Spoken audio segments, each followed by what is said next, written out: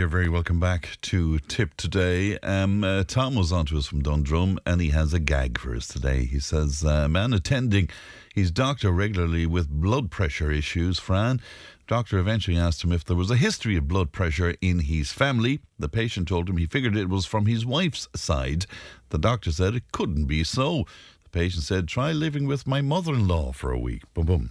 There you go. That's in from Tom in Dundrum to cheer us up this morning. 1800 938 007. Now, for this week's Walks and Talks, John G and Ali are in Aherlow with a very special guest. OK, John, where are we this week? Well, this time I know where we are, definitely. We're in the Glen of Aherlow.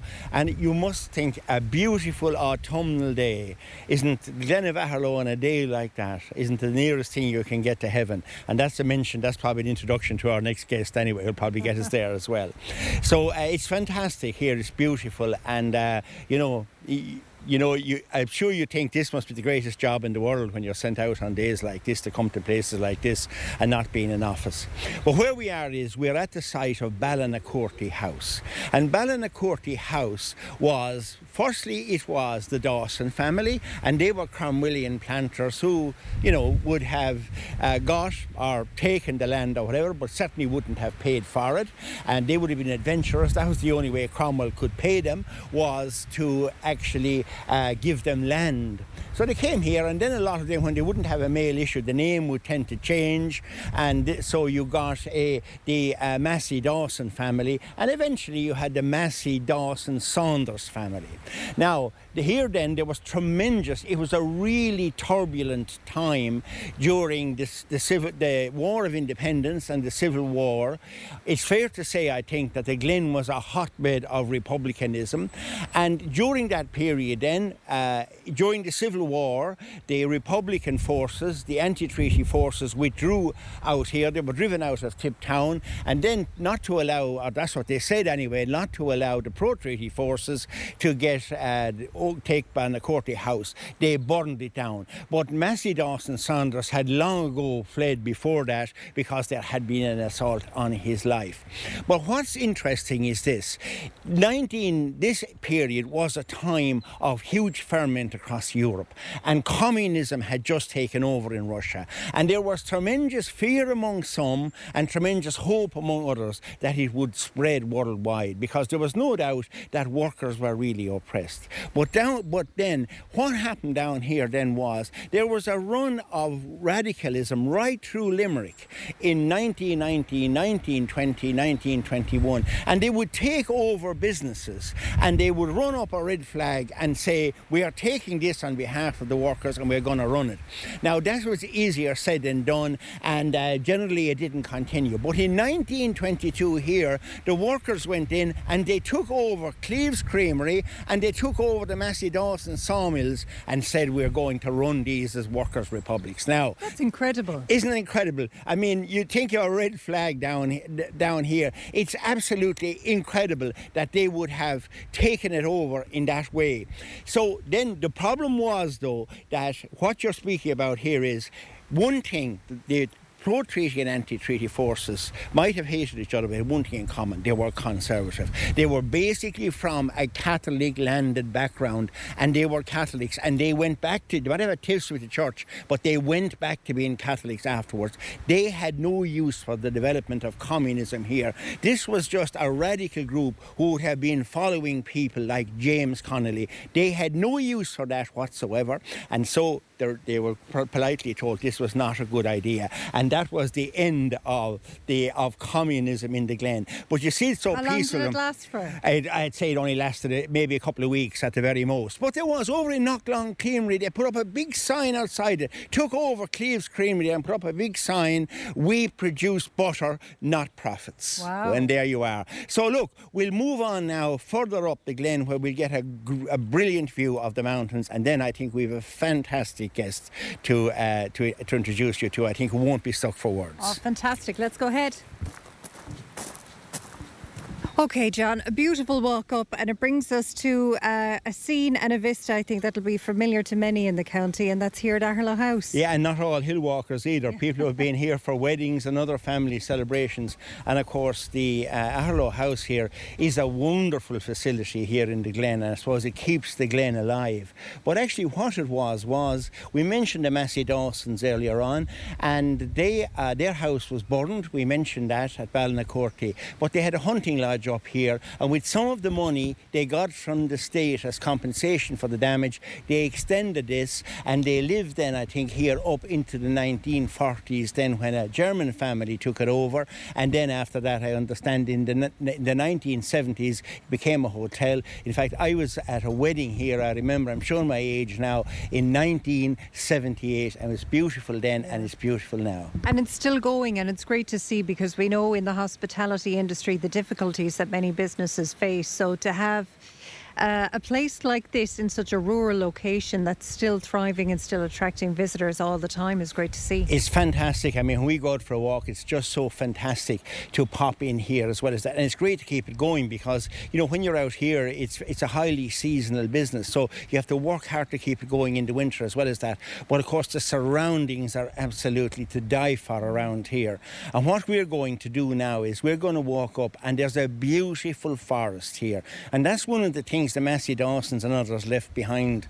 They left these beautiful natural woodlands. And I looked at the maps here going back 100 years ago, and there was so much woodlands here. In fact, it was actually serving the sawmills, which ultimately where the Soviets started down there, where they took over the sawmills. We're going to walk up to that, and the local community have lovingly put walks in there and maintained the whole area. It's going to be a lovely walk, and then we're going to go up to that wonderful viewing point, Christ the King statue, and we have a great guest to meet there. Oh, I look forward to it. Let's go. Now, John, I have to say, I think out of all the walks and talks we've done this season, we probably got the best weather for this one, and thank God. Absolutely. After being absolutely soaked and rained on and blown away and everything else, at last fortune has smiled on us. And wasn't I right? Isn't that forest that's maintained by the local community? Wasn't it a fantastic walk? And the leaves just slowly starting to turn now, the colours coming in. And the popularity shows, because the car park here of a Tuesday morning it's fairly busy here. Isn't it absolutely? People come out to the Glen, and why wouldn't they? A magical view. And I'm just looking up there then, and you remember in the Commoners we talked about all the old Irish names. Yeah. Well, if you look up there, Temple Hill. So that would be, now I don't know where it was, maybe our guest will tell us. Knockchumpel, it would be called. That would be the mountain of the church, right? Then you'd move over, you have the highest one there, Lyra Goppel, the confluence of the horse. Again, maybe our guests will be able to tell us something on that. Corrigabina, again, this is the great thing I think about Irish. If you take something like Manchester or Birmingham, the name tells you nothing about the place. All of these tell you something about the place. Corrigabina, the rock near the peak. Cushabina, the peak that is beside the peak, if you get what I'm saying. Then you come over here, obviously Galtymore, that is the high Galtee, Galtee Beg, the little Galtee, and then Cush is near the two of them, so it's beside it. Below it, Glen Cushabina, which tells us this is the glen beside the peak. And then we go over Green Ann, probably the sunny place. And I'd imagine one thing though is that maybe in the evenings your side of the Galtees gets the sun, and then Storikeen, the little stack. But I'm delighted now we've come along here, and our guest has just come along here with us, and it's fantastic. And I'll have to tell you a little story. You see, you're a bit into the Imáníocht, but I'd say around the year you were born, right, Galway got to an All-Ireland final, and there was a great story about it because there was a Father Iggy on the team, right? And priests up to that weren't allowed hurl, but now they were, things were relaxing. So Father Iggy then was in my mind, and yeah, he was there, then he got injured and that. Then I heard after a while, a few pronouncements from Father Iggy. I said, God, he's gone a bit radical. And the next thing he was above in Drogheda, this kind of thing, and he's getting even more radical. And then suddenly I realised, no, would you believe there are actually two Father Iggys around the place, and it's not the Father Iggy Clark, it's the other Father Iggy who's here. But I didn't know, I was listening to him then on the radio sometimes. Then I came up here and I met Michael Maroney, and he told me that Father Iggy, he says, our Father Iggy, he says, he came here from the Glen. And I said, he was kind of radical. I said, what's the background here? He says, well, they were involved in the struggle. I said, well, they're a Republican family. He said, extremely. So there's radicalism coming through here. So I'm delighted to have along here, not Father Iggy Clark, but Father Iggy O'Donovan. And what I'd like to do now is we're looking down on the Glen. Will you point out where you came from? Where we're standing here at the Christ the King monument, which your listeners will probably be familiar with, about looking straight across at Galtymore, about 2 miles from where we stand as the crow flies, is where I was born and brought up in a little spot called Munabula. Oh, beautiful. Yes. What are your memories of growing up there then, Father Iggy? Ironically, one of the things we had going to school, because we walked 3 miles to Lisfernane, is that where we lived up in Munabula at the foot of the Galties, it was sort of the back of Beyonds, if you like, where our father kept sheep and that, but was up in the mountains and almost primitive, you might think. So, but looking back on it now, I look on it as idyllic. It wasn't so idyllic then, nor was the primary school for that matter. Tell me then, we're used to talking to you on the show. We love having you on the show, of course. You're a regular guest on it for your thoughts on theology and philosophy and religion. But like John said, you never give us any hint of your interest in Irish history and republicanism. Tell us about where that inspiration came from, or where that love comes from, and how your family was so entrenched in it. Growing up in the Glen, I would have heard many of the old stories, like the Glen was, if you like, saturated in the old story of the War of Independence, and probably even more so the Civil War, which was even more tragic in the Glen than in many places, in that the actual physical losses of some great Republicans was much higher in the Civil War than it had been in the Black and Tan War. Another story. But I would have heard of all of that. Later, I was fortunate enough to be able to go to UCD, where I specialised in history. And as a member of the church, which I was, the Augustinian order, I was teaching history for many years. And so my training initially was as a historian, more than a theologian, and some would say you should have stuck with the history. Can I pop in here, though? You actually, you always think of people going into the church and they're almost grabbed out of school and they have no other experience. You went to UCD, you studied history. UCD, I would say, in the 70s was a hotbed of liberalism. And yet I would say then, in the late 70s, I understand, you went into the seminary. And the church was hardly what you call I think, have progressive views. The church hardly had progressive views then. I'm wondering, you're the last person I expect to go in. What attracted you to the church? I would say initially it was the Augustinian order, when I met them in Dungarvan, where I was in school. And above all, what attracted me was the missionary effort. In those days, the missioners, there was a great sense of pride in Ireland in our missioners in those days. Young people would probably not know what I'm talking about now, but they were seen as if you like, they were the special forces on the frontier. Yeah. They were, and the idea was to go and work to join the church, go and work in Africa, and all of this sense of adventure. As it turned out, I joined the Augustinians, was trained as a historian and so forth, and they put me teaching history and I was very happy doing it. So apart from some years in Rome and places like that, most of my time has been in Ireland, mainly in Drogheda and New Ross, teaching history. And I was very fortunate to have been sent to UCD. Now, this sounds like name dropping, but two of the guys who were in my class, one of them would be better known as a writer now, Roddy Doyle. Really? And the other, better known as a journalist, Fintan O'Toole. Wow. And neither of them corrupted with piety, I can assure you. But it was with people... You probably didn't corrupt them with piety either at that stage. But I was in groups like the Irish Council for Civil Liberties and groups like that, Amnesty International. I was a member of course, the History Society and so forth. So I was very exposed, if you like, to life as life is lived. And one of the things I've always thought that the church needs to do is to be somehow be able to be identified and adapt itself to modernity. And it's a tough battle because by our very nature, churchmen and women are conservative. But the Augustinians have been pretty tolerant of me, and I'm still here, pretty much having done a lot of my own thing. Yeah. And so at the moment then I'm back for the first time in 40 years or so, back in my own county, and I'm now working out of Feathered over at the foot of Slieve na Mon. Yeah.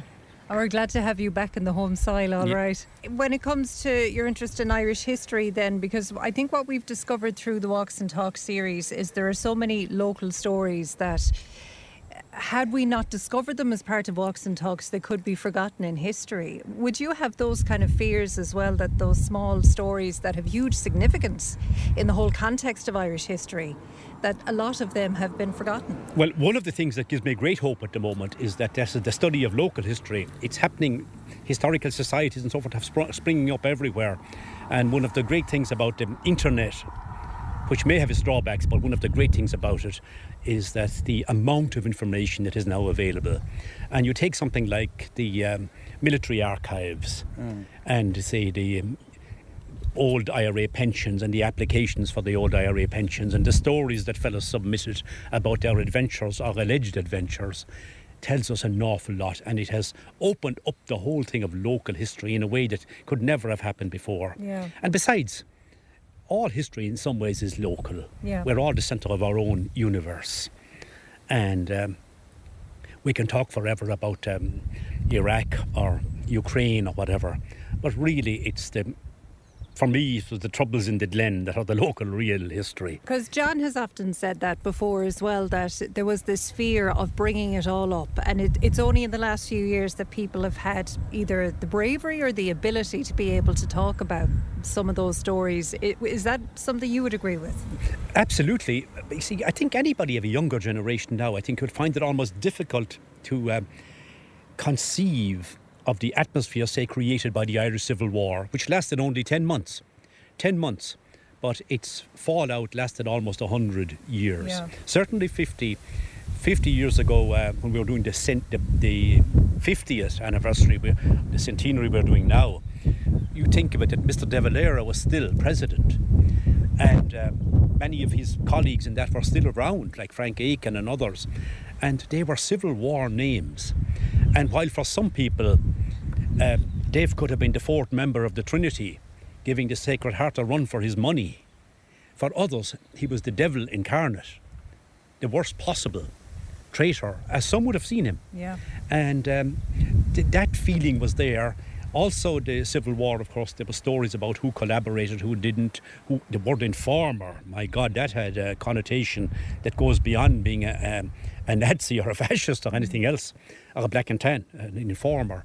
And there were still, say, families very much around who for rightly or wrongly, his names were associated with one adventure, who told on Dan Breen, who informed, who did this. That was still very much alive. And so that now has become more impersonal. And I think maybe the younger people of today, to use that line from one of the old songs, they ask, what are they marching for? Yeah. It has moved on so much. But you think that there was too much deference to the clergy when you were growing up in Ireland, to the detriment of the church? Oh, absolutely. We had a hell of a lot of religion and a hell of a lot of Catholicism, and probably a fairly low level of Christianity, because it was an oppressive, cruel society. I think of, looking back on it now, say the whole area, say, of censorship, where almost anything worth reading was banned. Somebody once put it that the list of banned books up until the 1960s was almost an index to the world's great literature. Yeah. You know, and then, of course, anything to do that might have hinted that sexuality existed. I'm thinking now of even Walter Mackin. I think of Brendan Behan. I think of Frank O'Connor. These are names, all of whom fell foul of the censor. I mean, it was just incredible. It was a narrow-minded, very incestuous society, very closed, very cruel in many ways. And then at the same time, it had its dark side. And we know only too well about that whereas morality was held up above all sexual morality. And then we discover later on that, if you like, that the accountant was very much caught with his hand in the till. Yeah. And that's actually still the role you chose for yourself. But obviously you tried to bring about change in it. But you have said that, I think, now correct me if I'm wrong, that the institutional church has no future. It has to radically alter itself. Am I correct or am I misquoting? The institutional church, as we knew it in the 50s and 60s and even later, is all but gone. And you only have to glance at a church on a Sunday morning where you look again if you see natural dark hair anywhere. And that is the fact. Nevertheless, at the same time, you look at other events such as we take funerals, bereavements. I think of the tragic incidents in Tipperary recently, in Clonmel and in Cashel. We're only too well aware of that awful tragedies on the road. And where did the people look more than anywhere else? To their church. So it shows that it can have a positive role. But in many ways, we had a great brand.